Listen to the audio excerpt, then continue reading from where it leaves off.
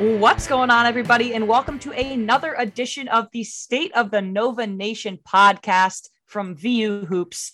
I'm Emma Houghton, he's Pat Zhang, and Pat, the Cats are now 2-1 on the season after, and I am not joking when I say this, one of the most insane college basketball games I have ever watched. They beat Howard on Tuesday night, 100-81.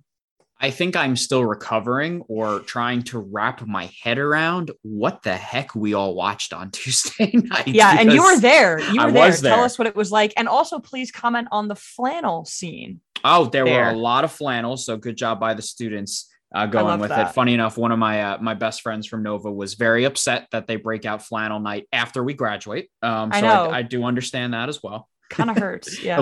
a little bit, but no, the crowd was really good. I think it definitely helped that it was a 6:30 game instead of a 4:30 game, a lot easier for people to get to. My favorite line basically from being there was the guy in the row next to me at one point in the first half screamed out, "Are we playing a team of Steph Currys?" Because that's basically what it looked like for a good portion of the game. I can't say I would have expected hearing that line going into a game against Howard, but that's how things turned out. Yeah, did you turn around and say yes? You looked him dead in the eyes and say yes. I gave a shake of the head in approval as he said that. I'm like, yeah, pretty much. The commiserate shake of the head. Yes, know it well. Yeah, so we'll get into everything. Obviously, we'll also preview the matchup against the weekend, the Hall of Fame tip-off at Mohegan Sun against Tennessee on Saturday. But we will go over the Howard game like we have the past few games. We'll start with the positives. We'll go through some of the box score stats, some of the other things we saw, and then we'll end with negatives and how they can improve in the future. So leading scorer, Brandon Slater. Didn't see that one coming. VU Hoops Instagram has been picked up lately, and it's really, really great. And there was a hilarious story there was a poll where you could pick who was going to be the top scorer before the game started. Brandon Slater wasn't an option. And then on the next story, it was the Michael Jordan. And I took that personally, which I just thought was hysterical. So make sure to follow, VU Hoops on Instagram. But Slater had 23 points, 6 for 8 from the floor. And you guessed it, 4 for 4 from 3, because apparently all Brandon Slater did all offseason was just shoot from the 3-point line. And he has refined it to the point where he is a really, really good shooter. I mean, pretty much.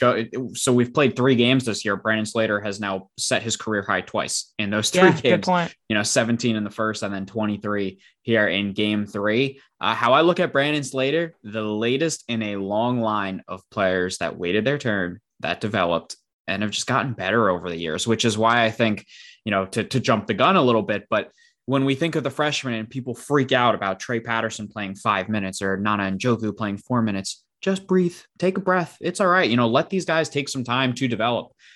Because as we're seeing with Slater, he didn't play much freshman year. He only came in garbage time. Even sophomore year, he didn't play that much. And what he's now developed and going into his senior year is so impressive. And then for the coaching staff, this is an I told you so for them through the first 3 games, because leading into the season, all Jay Wright talked about was how impressed he's been with Brandon Slater and how he's transformed his body and how he's worked on his shooting and how he has been the best player over the summer that they've seen. I guess he wasn't kidding after the first 3 games for what we've seen from Slater. And I don't know how you can't be super excited after it. Yeah, that's a really good point. Well said. And the other thing he talked about was his leadership. And you can see Brandon Slater being the last guy that goes up to every single player and gives them a high five. Sure. Every single time somebody falls to the floor, he picks them up. For other players too. It's remarkable to watch. It really is. I love that you say it's the I told you so, because the coaches were certainly over emphatically about it. It was very, very important to them. And now we're seeing why. Only 3 rebounds, which you expect a little bit more, but there were so many shots being made that there weren't a lot of rebounds to be had. I guess I'll leave it at that. And then other big scorers, Colin had 21. He was 5 for 12 from 3, threw up 12 3-pointers, and Moore had 16. Those were the top 3 scorers for Nova. Yeah, so you can kind of go to a bunch of different places there from what you went with. The first thing is, I guess I'll say that Villanova won the rebounding battle, which is good because I'm not sure how many times you're going to see that. And I do not expect to see that this weekend, just as a preview. But they did have 28 compared to Howard's 20. Howard did have some big guys coming in at the forward position. So I think it is nice to see. Also, to your point, there weren't a lot of rebounds to be had as everyone was shooting lights out. Howard shot 74% from the field in the first half. I cannot wrap my head around that. At one point, they made 11 straight shots in the first half. Again, just completely crazy. I know it kind of leads into Villanova defense, which we are going to talk a lot about. I'm trying to hold off on it for now because it's definitely in the negative. So I'll go to Gillespie since you did mention him. I find this really interesting. I wonder what you think about this. He's taken 37 field goals so far this season. 26 of them have been from three. And listen, he's a really good three-point shooter. It's not about that. It's about, I'm not sure he's comfortable driving the lane yet and really going in for layups coming off of the MCL injury. I think it makes sense being that, remember, that's how he got injured, was driving the lane coming down. And that's how the tear happened. What he has been really good at is getting into the lane and then kicking out. But we haven't really seen any sort of aggression from him going towards the basket yet. Yeah, that's a good observation. I was going to say, just first of all, the positives, he shot the lights out on Tuesday night. I thought that shot was incredible. When it's working like that, you pretty much do that every single time because it's working. It's a very good observation, though, because Justin Moore's game has been elevated so much this season because he's been able to drive to the hoop the way he has. Another one of my points. I love it. Yeah. And I tweeted actually during the game, these are the type of games where, in my mind, Villanova should be experimenting. And there were definitely points of this game where they couldn't because Howard was within 2 or Howard was in even single digits in a game that we both expected to be a blowout. Absolutely. I digress. That being said, in games that Villanova can win and they can really break away from, why not let Colin and Justin practice driving to the hoop? It's not like their guards were super big. It's not this huge mismatch you have to exploit. Give them the reps. And Colin hasn't been able to do that. And it's really apparent when you see Justin Moore doing it, but it's even more apparent when you see Jaime Jaquez doing it. Yeah. And Johnny Juzang doing it and Tiger Campbell doing it, because that's where UCLA won that tiny matchups in a game where there's 1,000 different things going on and different matchups to be won. That's how UCLA won because Colin hasn't been able to define or even at this point create that inside game that he used to be so good at. It used to be Brunson-esque, right? And it's definitely been, you haven't been able to see it so far this year. It's not an insult to Colin in any way. As you said, Colin was very good yesterday. Yeah, 21 points. 21 points on the 5 threes. There's nothing wrong with that. It was just an observation that we're not seeing him in the lane yet. And I'd love to see him start to add that a little bit to just continue to add to this Wildcat arsenal. But, as you talk about back downs, as I said, it's exactly one of the points I had written down. Justin Moore's decided to pull a Jalen Brunson so far this season, and that we are really seeing him use the back down and use it a lot. He's so good at finishing through contact. So he's very comfortable getting to the rim, kind of using that spin move and going up. He's also, of course, good at drawing defenders and kicking out. I think you have to be, pretty happy with what you've seen as Moore continues to do that, because we mentioned it in the preview, was that the slight on Justin Moore is that sometimes he just gets a little too shot happy from outside. This year so far, we've seen him get inside, and that's been great. Yesterday, 50% shooting, 16 points. 16 points is nothing to sniff your nose at right there. It's a good performance. Yeah, it seems like Moore and Gillespie have almost switched their games a little bit. Moore's shot has been so good. We're fine with him taking that. Colin needs to get into the lane more and vice versa. Yeah, I feel the same way. And one more thing about Colin too, and it leads into everything because it really is just what their role is on this team, right? I wonder if it's fear from the injury and still working back from it. That could very easily be the option, but Moore has solidified himself as a bona fide scorer on this team. Definitely has. So maybe Gillespie doesn't feel the pressure to have to do that because Moore can. And great point. Gillespie has the personal accolades that he's searching for. The Woodens, is it Bob Cousy is the point guard? Right. The point guard award. He's on the watch list for that. The style of play that he has seemed to be in now doesn't seem super prevalent for that, but right now he's still the team's leading ball distributor. He's still finding the hot hand when it matters. How many unbelievable assists did he have on Tuesday night to a wide open Brandon Slater on the wing? Just almost every single possession, it seems like Collins making the right decision. So maybe this is just going to be a continuation. We'll see it flux a little bit, but hopefully that is it's what elevates him from other point guards, him being able to make contact and exploit the mismatch. And we definitely haven't seen that so far. I think so. And I think you really did hit it in that I believe it's just a little bit of a transformation of the team, and that Justin Moore is getting more comfortable going inside. So Gillespie is able to kind of stand at the 3-point line and become a knockdown shooter, which there isn't an issue with. So like I said, just an observation on that. If we're looking at observations too, with another guy that played well, according to KenPom, the most efficient player for Villanova on offense yesterday was Eric Dixon.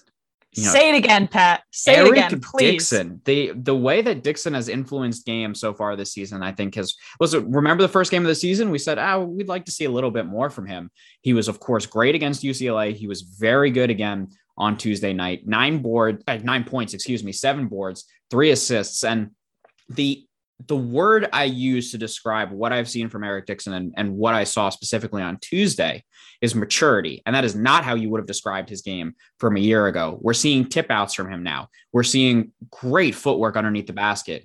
He's shown an ability to distribute the ball on kickouts to find the open man. I'm so impressed with what I've seen from Eric Dixon. And it's what we've heard about. It was the promised land for Dixon. We're finally starting to see it. Yeah, you're on it today, Pat. I love it. Dixon is getting dangerously close to the double-double territory, right? And that's averaging a double-double, not just one-offs. That's how much he's elevated his game so far.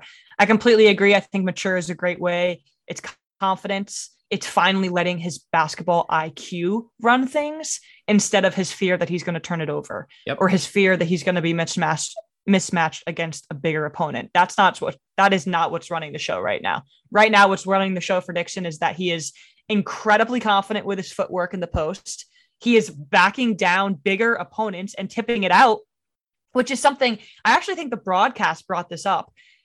I think Donnie Marshall actually made a really funny point about it. He was like, maybe they are so accustomed in practice to making these shots and passing them back out that it's just become the grain. That's just what they do now.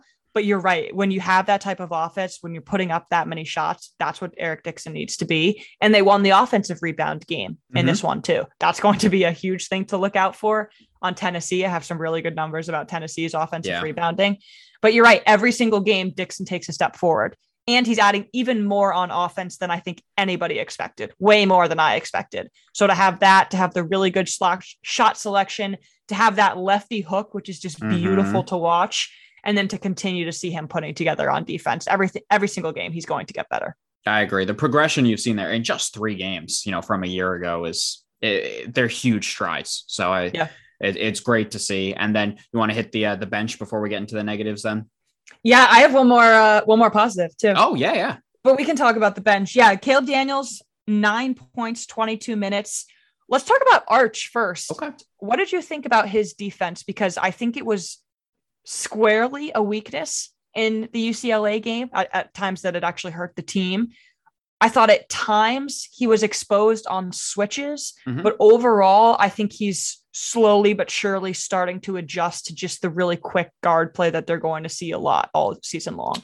Quick guard play is exactly where I would go with this. I don't think it was great on defense from him where the quickness kind of was exploited, or for him, his lack of quickness at times. He does get into correct positions. You rarely see him lost out there. It can be difficult for him to keep up with some of the faster guards. I didn't think it was bad, stood out as bad by any means. Offensively, I think he did a really nice job. 4 points, 4 assists. That's what you would ask for Chris Arcidiacono. So there's nothing wrong with that. Defensively, I don't think it was great, but I don't think it was great would be the nicest thing I think you could say about Villanova on defense on Tuesday. That is very true. Okay, before we segue there, did you have anything else? Or I guess we could talk about the freshmen too. I was going to finish with the freshmen, exactly. I just want to say it first, free throws. That was by far the most positive thing about this day. 26 of 26 from the free throw line. And Justin Moore actually did miss a shot, but I think it got ruled back because of the lane violation. Correct. And he was able to sink the next one. So perfect. I think it's something after the UCLA game, especially, that Jay Wright probably made them run 100 laps for. And it obviously paid off, because in a game like this, it might not matter. In a game that's closer, it certainly will. And all these guys need to be getting to the line more, period. And that's actually fits in well to the Gillespie Moore conversation we were having earlier. Gillespie does really well when he can get to the free throw line, because he's one of the best free throw shooters in the country. Mm-hmm. And Samuels is solidifying himself as one of those guys too. If Dixon can continue to get to the line, if Slater can get a few more free throws, that's where this team, I think, can really grow. That it's not necessarily a weakness right now, but they can get that up and just get some easy points. No, I think that's a really good point. And to what you talked about with the free throws, first off, as you said, 26 out of 26. I do think it was important, actually, because think if Villanova kind of shoots more of a normal number and say they make, 19 or 20 of those 26, game's a lot closer than the 19 point, lead that it ended up being. Just they shot perfect from the line. Another thing to look at it, 89% through 3 games from the foul line, even with the UCLA game being a little subpar. That's the best of any team in a major conference in the country through 3 games. So, oh, wow. Good yeah, I thank you very much. So I think you got to be pretty happy with that. Yeah, I agree. All right, let's talk about the freshman, and it'll probably segue into some negatives anyway. Sure. First, Jordan Longino. I thought this was a great game for him. 14 minutes, only was 1 for 4 from the floor, but he did sink that 3. So he finished with 5 points and 2 assists. He is that long, athletic guard that's really fitting in Brian Antoine's wake. I think you can see a lot of flashes of similarity. Longino's really good in transition. Yep. He's still finding his way defensively, and he's still finding that way with that shot. Mm-hmm. Well, first thing is, how many laps do you think he ran today in practice for throwing up the 3 when the shot clock had expired? There was no shot clock that could have tripled out the clock? That was not good. Yes. Nope. They did get to 100 though. First time since 2018. I'm sure that's what he was looking for. That's exactly what he was looking for. But I'm sure Jay had a nice little chat with him about that. Not sure there was much chatting, to be honest with you. No, there was just screaming. Never mind. But yes, you're completely right. 14 minutes from him too. That is, it's more than I would have guessed. I think what it shows you is that the coaching staff is starting to feel a little more comfortable with him. I think of the 3 freshmen that are really playing, and of course, Angelo's going to redshirt this year, he looks the best on defense, just as you said, with that athleticism and kind of explosiveness. He's able to close shooting lanes really well. He had a steal again. He's able to run in transition. We both thought Trey Patterson was going to be the freshman that really featured the most, but through the first couple games, I say first couple games, and none of them played against UCLA, but through the 2 games where the freshmen did play, literally the couple games. Exactly. Longino's been the one that seems to get the most run. Yeah, it's disappointing because we thought it was going to be Trey Patterson, and because there was so much talk that he wasn't a freshman this year, he wasn't considered a freshman this year. But that being said, it's going to be trust with all of these guys, all 3 of these guys. And I agree with you. I think Longino looked good in the minutes that he was out there. There's obviously still a lot of work to be done. And now to talk about Nana Njoku, 4 minutes, 2 points, 3 rebounds. I'll just say this. This was not Nana Njoku's type of game. No. He can't guard guards. What would he have done in this game? There was no paint play from either team. It was too high tempo for him. I understand that you'd like to give him minutes, but for a while, this game was too close to really mess around on a defense that was already struggling. He still isn't 100% acclimated to the program. And I'll repeat that for emphasis. He has not practiced much at all this offseason. And that is why he has such a short leash, because he does not really know what's going on in practice because he hasn't been practicing. So that was my biggest takeaway. This is not the game to rail on Nana Njoku and on Jay Wright's decision to not play him. I get that we want to see him more to see what he can do, but this was just not the type of game for the big man to go in and prove what he can do. It wasn't that type of game. So it's not to rail on Jay for his use of it, but I did find it odd that Njoku was the first freshman off the bench and then didn't come back in until 45 seconds left in the game. Yeah, that was interesting. I find that a little strange. But I do agree with you that this is not this game did not fit trying to acclimate a freshman to your system, especially a freshman big man like that. I also think that's why I didn't see too much of Trey, only 5 minutes compared to Njoku's 4. He's still finding his feet, especially defensively. I thought he looked a little more comfortable out there on offense, but defensively, you can definitely see that he's still working on finding positioning and things like that. Yeah. And can I say too, not to spin everything in a positive light, but I really do think this is a good thing. The reason why the freshmen are getting less minutes is because Eric Dixon is playing so well. Mm-hmm. And that's what we want, right? Good point. That's what we want. We want Eric Dixon to be coming into himself and being the 5 that he has the expectation to be. And it's disappointing, again, to not see Trey Patterson and for Nana Njoku's offseason to go the way that it did so that he's still getting acclimated. But the reason why this isn't a glaring panic button, oh my God, Villanova has no depth and no front court presence, period, is because Eric Dixon is good. Mm-hmm. And that's what we want. Yep. No, so, you're completely right. Just to say that. No, it's true. All right. We've waited on this one long enough. We have. Let us transition. Let us transition to the defense. Numbers. Okay. So I will throw it to you, and I will just say that Villanova's offense put up 100, and they also let a Howard offense put up 81. So walking out of the pavilion yesterday, I know they scored 100, and I didn't feel great because I could not get out of my head that Howard scored 81. And there's some numbers to go with it. I mean, just thinking about it, Howard had more points per possession than UCLA did against Villanova, just to show what they were able to put up. Nova has now allowed 80 points twice this season. Of course, over 80 to UCLA. That was an overtime game, and now 81 to Howard here. They only allowed 80 points twice all of last season, and it was Creighton and I believe Virginia Tech early in the season. So they've already matched that through 3 games. They've matched their total for 80 points allowed. The transition D is rough right now. They are struggling with teams that push pace, with guards that are fast. I thought Elijah Hawkins was really impressive. Yes, he turned the ball over a ton, but he took it to Villanova and he ran at them and he forced them to try and get into position and to try to beat them to the spot. And he beat them to the spot many, many times. I understand the school of thought in that Howard just didn't miss, which is very true for most of the game. But I'm also enough to say I'm concerned about this Villanova defense. Oh, I think definitely concern is the word to say. Yeah, you said a lot there, trying to figure out where to start. I know. I'm sorry. No, it's a good thing because all those points were really good. I have Howard's defense KenPom rating up in front of me, but I don't have their offense or their tempo, which I think would have been nice stats to have at this point, but whatever. I've got it if you want it. Yeah. Can you say tempo first? Tempo is 178th, though they did definitely push against Villanova because they know Villanova is uncomfortable against that. And this is the scary thing. Offense is 156th.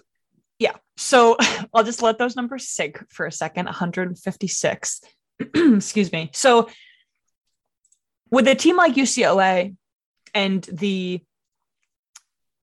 tempo that they're going to bring, right? That's something you game plan against.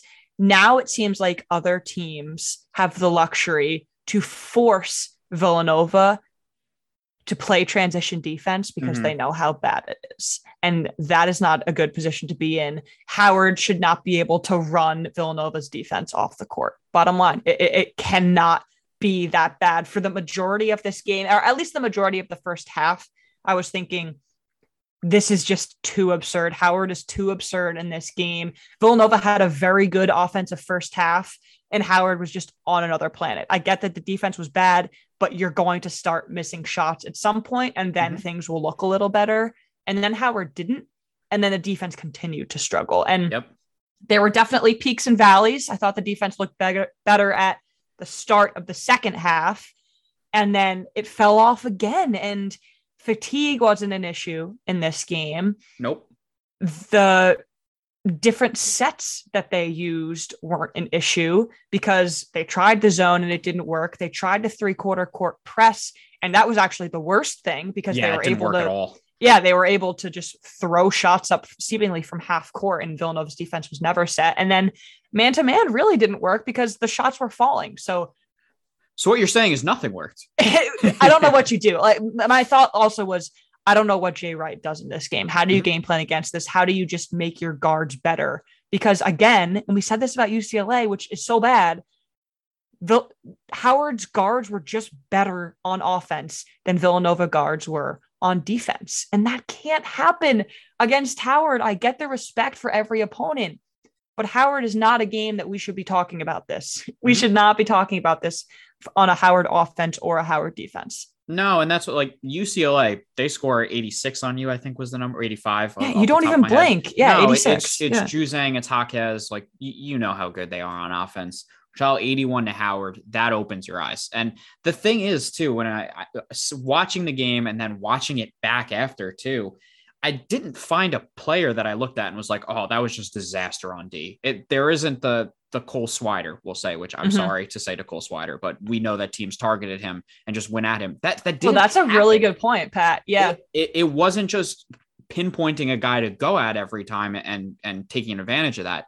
It just felt like nothing got into rhythm, that they weren't closing down shots as well, that there was open space for Howard to get into, that they were able to, Howard was able to have really good ball movement, and to find some open threes.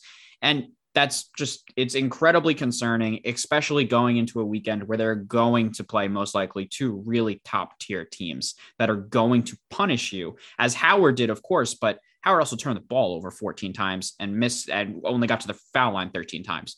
That's where the difference was in this game, because both teams shot 30 of 53 from the field, and both teams shot almost, well, Howard did shoot 50% and Villanova was 47% from deep. So when you put all that together, it was so close, but it just shouldn't have been. Yeah, I completely agree with you. And it's so funny because Villanova fans have been so sensitive to the size disadvantage.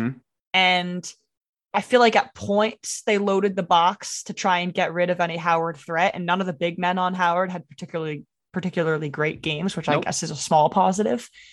But now we're opening a new can of worms. Now we're realizing how bad the guard defense is, and that is definitely a problem that maybe not many people saw coming. I am nervous that Arcidiacono might be the target that opposing teams start to pick up on, maybe Caleb Daniels, but Colin Gillespie just needs to be better on defense. Moore just needs to be better on defense. I mean, Brandon Slater was not switching well. Brandon Slater wasn't picking up on baseline cuts, and you never see that. So it was an off night. We need to see improvement quickly because, again, the opponents are only going to get better. How are Kennedy Chandler and John Fulkerson going to look when we play Tennessee on Saturday against that type of defense? It's not going to be pretty if things don't change. No, not at all. So I think everyone can be very excited with the offense, as they should be. The fact that Brandon Slater has gone from 4 points a game to someone that is putting up around 20 is, monumental for this team and looking for secondary and tertiary scoring. I think we can all be really excited about having Gillespie back and showing that 3-point ability as a sharpshooter and one of the best shooters in the country. But that defense is a serious question. It's something we spotlighted going into the season, saying we're not sure how good it's going to be. We'll see if the offense can mask it. It can at times, like I think you saw on Tuesday, the offense masked it. They scored 100 points. But, are you going to be able to do that consistently against some top tier non-conference opponents? And then, as we're seeing from the Gavitt games, as we'll talk about here as we go towards the end, some pretty strong and very difficult conference opponents as well. Yeah. Howard's defense was really bad. Howard's defense was worse. Yes, it was. So that's why we're able to talk about. Yeah, I did think they continued to do a good job forcing turnovers. I think that's definitely a strength for this defense, but they just got to lock it down. So the question is, what do you think they're going to roll with in the future? What's the easy fix for this? Because I went into this game thinking, okay, this is the game where you experiment the three-quarter court press, right? I was excited to see that. Yeah, it is a mouthful. I was excited to see that. I was excited to see Slater run the point. I was excited to try and see them force Howard into a longer game as opposed to just chucking up that shots. And as we saw, that was the opposite of what happened. So what's the move if it was you? The first thing is, I don't think there is one. I think these are the guys that are going to be out there. What I do think it comes down to is positioning, and that's going to see what they want to run. If they feel that the best thing on defense is going to be to go in that press and try and force mistakes, knowing they're going to get beat sometimes, in transition, or if we see them go away from it and just go back on defense and get set into your positions because they can't afford to try and be that aggressive and force those turnovers. I think that is kind of the story we're going to be watching defensively. The other thing is, you talk about experimenting. Villanova is going to have opportunities to do that. There are going to be some games where they just blow teams out because the offense is that good. Right. This one just happened to not be that because A, the defense was really poor, and B, as we said, it was still, one of the most incredible performances I have ever seen from a road team coming into the pavilion to shoot the way that Howard did. Yeah, we actually should have said that at the beginning. That's a really good point. Howard put up 81 points. They shot 71% from three at a long portion of this game. They played exceptionally well, but I agree with you. I think they play conservatively on defense, at least for the short-term future, just because they've got to start plugging some holes. And then maybe with those weaker Big Five opponents, they get a little bit of confidence back and they're able to try and force mistakes. Now they cannot afford to not have their defense set, because even when their defense is set, they still seem to struggle. When that defense isn't set, it's like it's not even there. So against these tough opponents this weekend, I think you play conservatively, and then you just hope that everybody is on the offense. And the broadcast made another good point about this too. The offense doesn't have a lot of rope, a lot of leniency, because there are only 6 guys playing. So all of those guys have to be on, and that is a huge thing to shoulder, because you might not be on every single game. And if you have to rely on a weak defense. So there are a lot of things that needs to be worked on. That being said, they did put up 100. Howard did have an insane game. And I think Villanova will continue to play up to its opponent as it goes on too. Yeah, no, this is clearly a very, very talented Villanova team. It left a sour taste in my mouth giving up 81 at home to Howard. In a game that you didn't expect that to happen at all. Yeah, exactly. We've been just downright terrible in our predictions so far. Maybe we should just stop giving predictions because they haven't been good or close. And if that's at this last game, we probably jinxed them. So I don't know about that. Thank God I haven't gambled on any of these games. On our predictions? Yeah, man. That would be brutal. Yeah. Absolutely. Want to move into the weekend? Yeah, I think that's all I had on that game. I am wildly excited to play Tennessee on Saturday. It's at Mohegan Sun. I'm going to the game. I was just going to say, our own Emma Houghton will be there. I am super excited, and I believe I will be writing a recap for VU Hoop, so make sure to check that out. Tennessee, they're within the top 20. They've only played 2 games so far this season, and they have both been 30 to 32 point blowouts. So take everything we say with a grain of salt, because they obviously haven't played high competition yet. But the thing that really stuck out to me, a few things, and I think we can go into all of them. It's how they're able to spread out minutes across their full team. They do not turn the ball over very often, and they are so good at rebounding. So just quickly on the minutes per game. Again, these were both in blowouts, but 10 players on Tennessee so far average more than 11 minutes a game. 10 players, 11 minutes a game. Jordan Longino had 14 against Howard, to put that in perspective. And that was a lot for him. But they are getting a lot of production from nearly every single player on that roster. And that is very scary when you think about the lack of depth that Villanova has right now. Rick Barnes has built one heck of a team, and he is one heck of a coach as well. You look at it and you mentioned the rebounding, and I think it has to be said. They had 23 and 19 offensive rebounds in their first 2 games. That is not counting defensive rebounds, just offensive. They are averaging 48.5 rebounds a game through the first 2 games. So, wow. First off, Villanova's averaging 29, just to give you a little bit of a comparison. Yes, the competition is not even close to the same, with Villanova going up against UCLA. Tennessee has played Tennessee Martin and East Tennessee State, both at home. What I'm really looking forward to here is getting a look at Kennedy Chandler. As you said, freshman 5-star guard coming in. We talked about it on our preview about the matchup of the young freshman 5-star here going up against Colin Gillespie. I think is just so tantalizing to think about. Chandler's been as good as advertised, if not better. 18 points, 3 boards, 5 assists in his averaging in his first 2 collegiate games is really, really impressive. Guy that really scares me from the start that they've been on so far is Olivier Kumwa. It's a very difficult name. I think I actually got that one. Good one, Pat. Thank you very slow claps. much. Thank you. I'm trying. 17 points to the first 2 games, averaging 11 boards to go with it. So as I said, these are some monsters on the glass. It's a tough matchup. I think Villanova can win it with their shooting because Villanova is a better shooting team than this Tennessee squad, but they're tough, they're big, they're athletic, and they're going to bring you an imposing interior presence. Yeah, well said. I do give Colin Gillespie the advantage in a super senior to freshman matchup, as good as Kennedy Chandler is. Can you say the pronunciation one more time of the big guy? Olivier Nkamhoua. Nkamhoua? Oh, excuse me. Olivier Nkamhoua, not Nkamhoua. The N is the silent N. Yes. Silent yes. N. The crazy thing about Tennessee is that the big man that we expected to be talking about was John Fulkerson, and they instead have gotten all of that production from Nkamhoua. So they are incredibly well spread out, an incredibly balanced team. Like I said, they really don't turn the ball over often, despite their youth.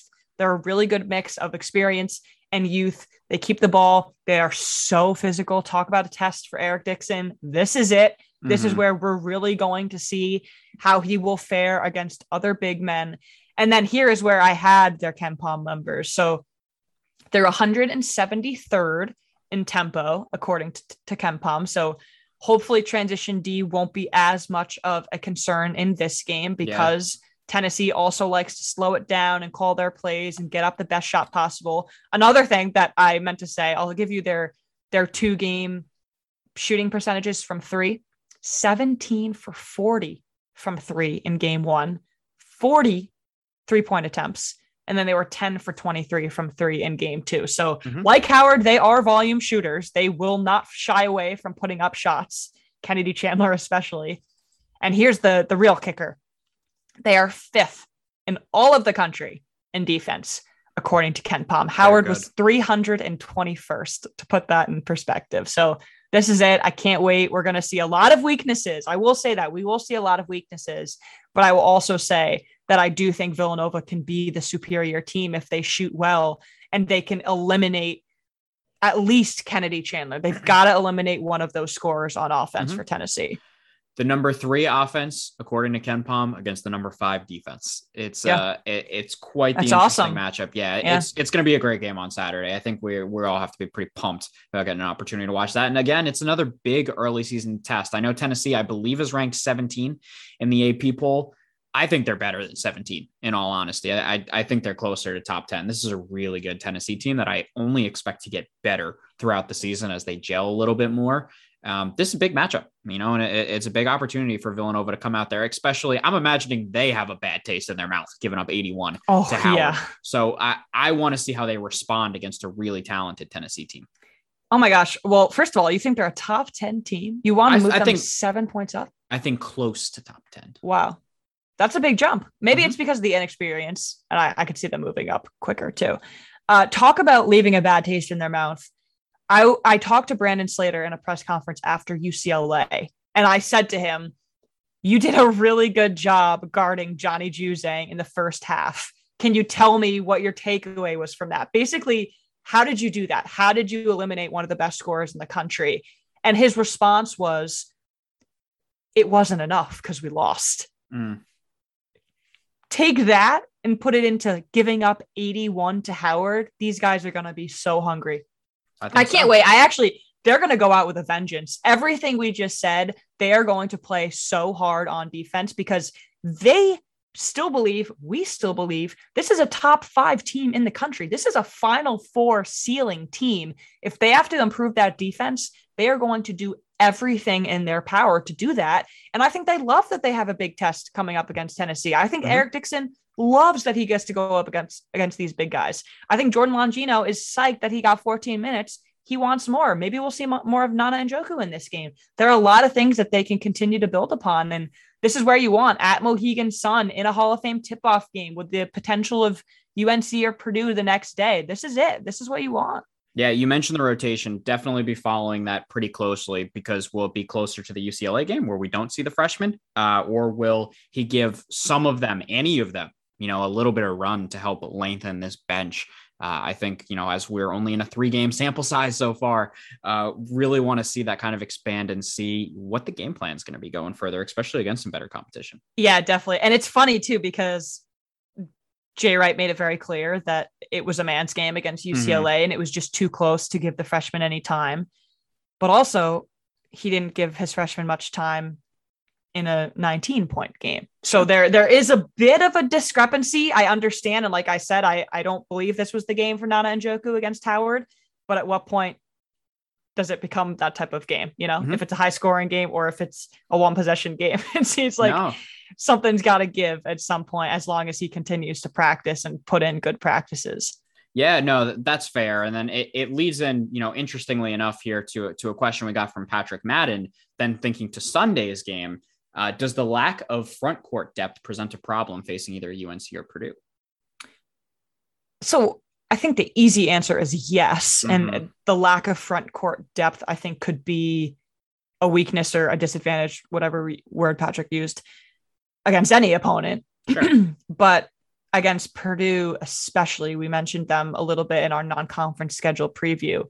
Nobody can match up against Travion Williams. So that matchup terrifies me. If we don't get them, I will be ecstatic. UNC has a lot of offensive issues that could make Villanova run a little bit, which is his own thing. But bottom line, yes, if Villanova has to play Purdue, that front court battle is going to be something, to say the least. No, bottom line, yes, exactly as Emma said. Travion Williams, just for his last game that Purdue played, which was against Wright State, he had 20 points and 13 rebounds. That's a huge stat line.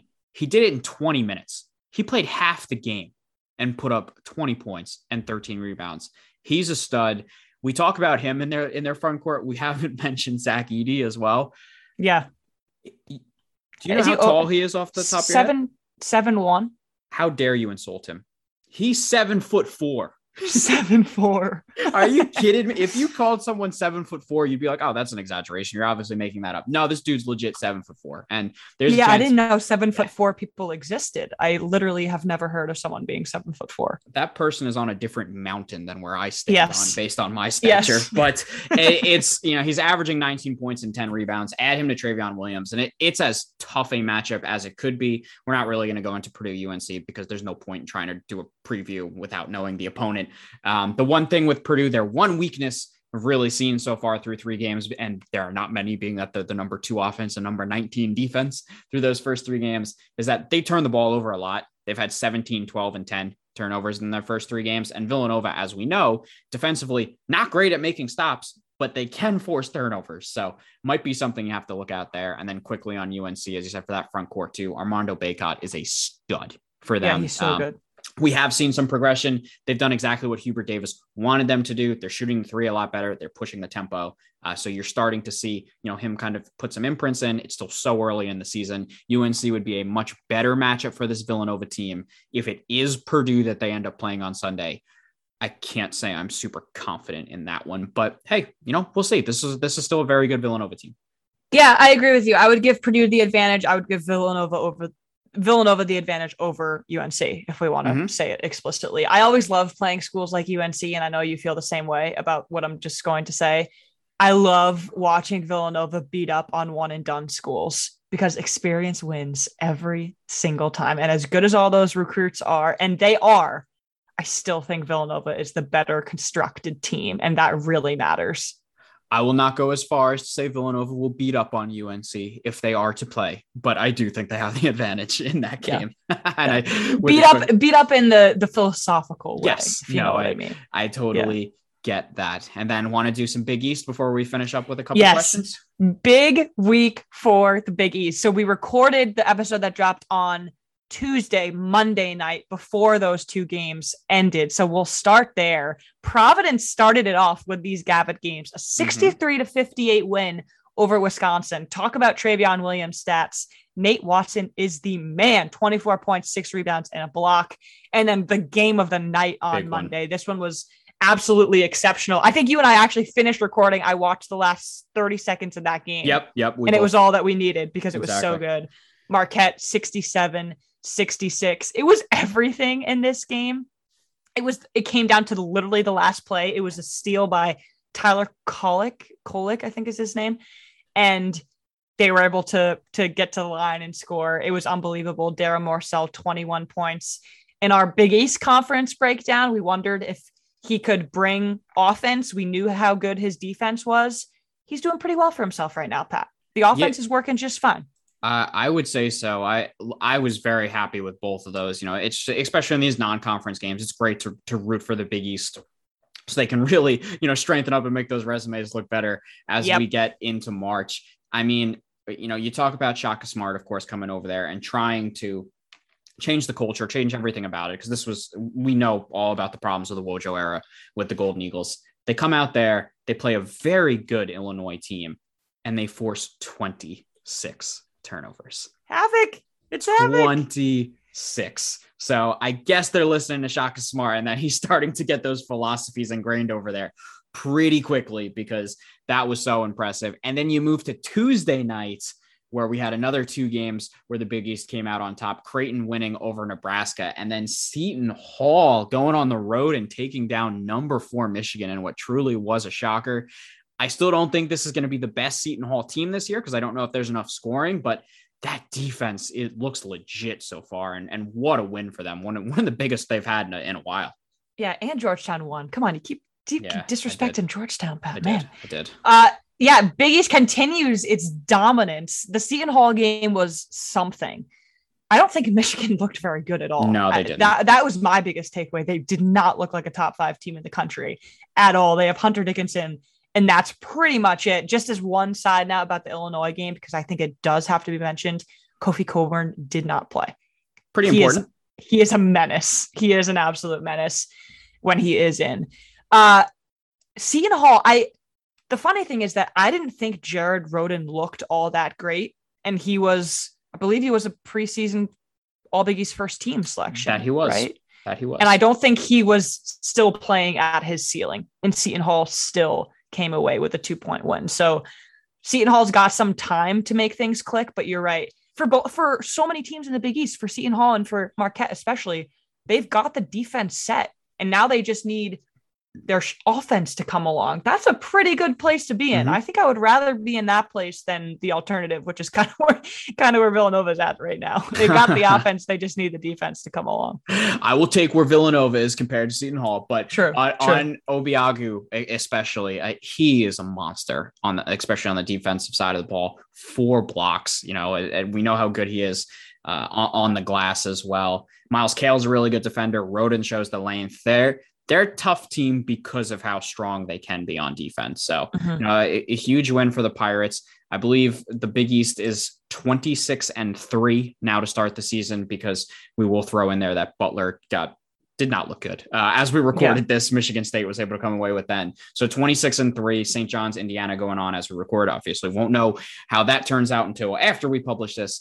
But 26-3 to start the season, not bad. Not bad at all against really serious competition too. Mm-hmm. You're right. I selfishly always I root for the Big East because I love it, but I also selfishly root for the Big East because I want any losses that Villanova might have in conference to look better. And right now they all will look pretty good. And I will go back on what I said. I am obviously very happy that Villanova's offense is the way that it is. I was I was surprised by that proclamation right there. I am very happy. But when you see the defense that Marquette is putting together, I think everybody gets a little jealous.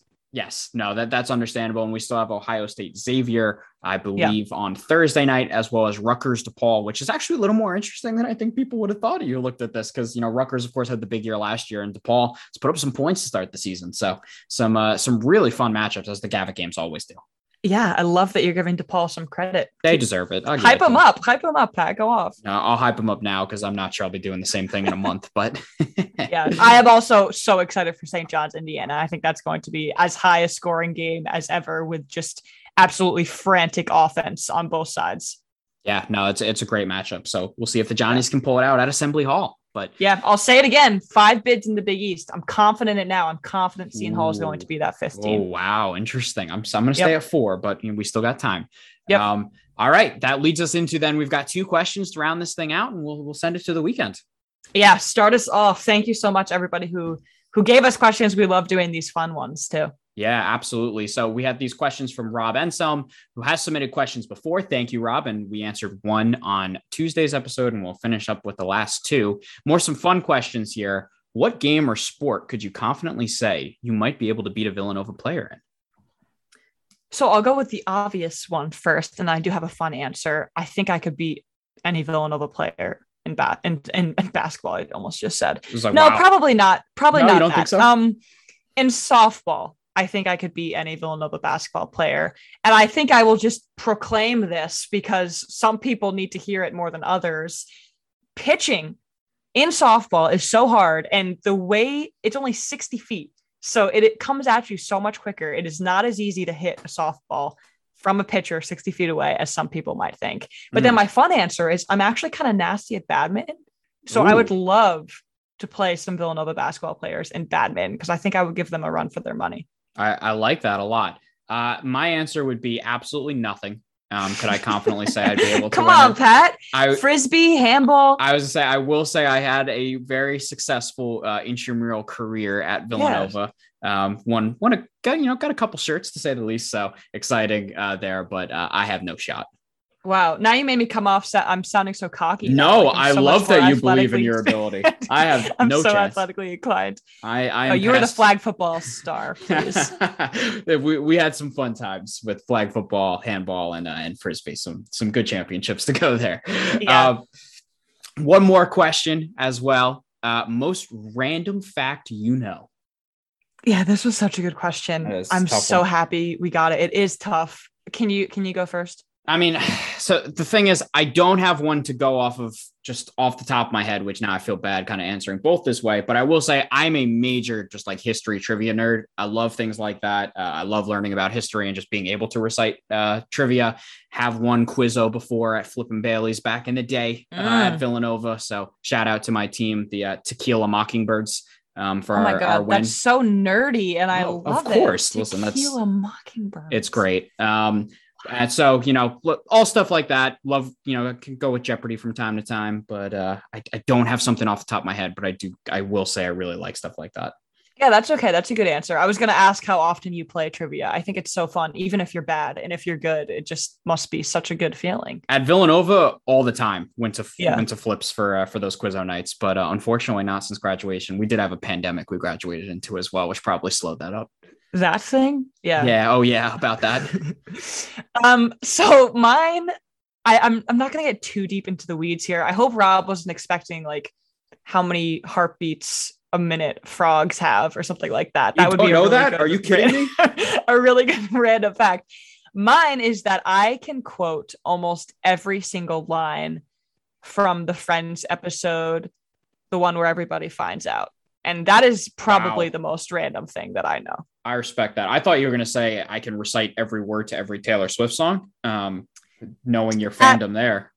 Yes, unfortunately for you, I do not consider that something abnormal. So I consider that the norm, but my friend's knowledge, I do consider a little bit abnormal. So I won't go into it. I don't know if that needs to be happened. They don't know that we know that they know, but yeah, that's it. I love it. I love it. Those are some great answers from you. Look at that. Thank you. Yeah, that was fun. Thank you, Rob. To end off, we mentioned last week that we're going to talk about some reviews in the future. We got a really nice review from a DCVU. So thank you so much for that, complimenting our takeover from Eugene and Chris. We learned from the best, obviously. Yes. So make sure to get your reviews into Apple Podcasts. Leave us a question about Villanova basketball, about ourselves, and we will read them off every Thursday. Definitely. So thank you so much for leaving that review, and we'll keep at it, I guess. But all right, that'll do it for us here on the State of the Nova Nation, presented by VU Hoops. There are some awesome articles you can check out on VU Hoops if you're looking for more on the Howard game recap, as well as 3 takeaways. And of course, there will be more throughout the week as we move into a big weekend at Mohegan Sun. Be sure to subscribe to the show, leave a rating as well, and follow us on Twitter at SONNPod. Go Cats. Everyone have a great weekend. Enjoy all the hoops this weekend. And Nova Nation, that's a wrap.